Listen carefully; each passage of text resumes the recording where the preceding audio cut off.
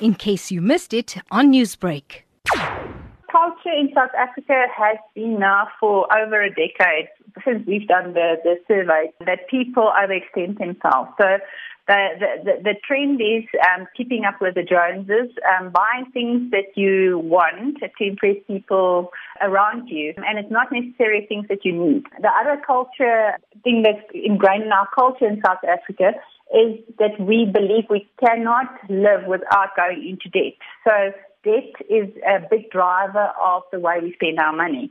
And that also obviously makes it easier to buy things that you don't necessarily need. One of the biggest contributing factors seems to be that consumers are overextending and not living within their means. So how can this overspend be avoided then? People are relying on the economy improving. So they're waiting for structural intervention. So they're hoping the economy will improve so that they can increase their income, get better jobs, more jobs available. And that's all good and well, and we're all hoping for that. But the onus must still fall on the individual to take ownership of their personal finances. What then is your advice to consumers as we reach this busy festive period? There's basic things that individuals can do to start this process becoming financially well.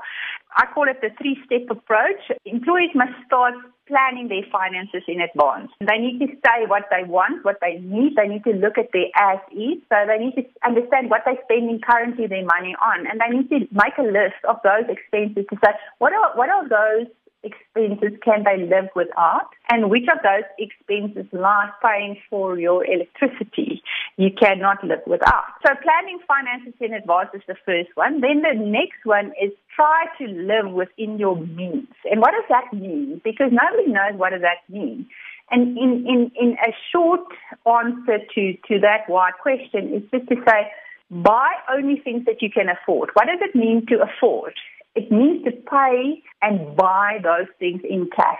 Don't go into credit to buy something. Don't use your overdraft to buy something. And then the third tip that I would have is pay yourself first. So before you even start spending your money, take a portion of your money and save it. Save it towards a long-term savings plan, so a retirement plan. Save for the medium term, maybe something towards a holiday or gifts for Christmas.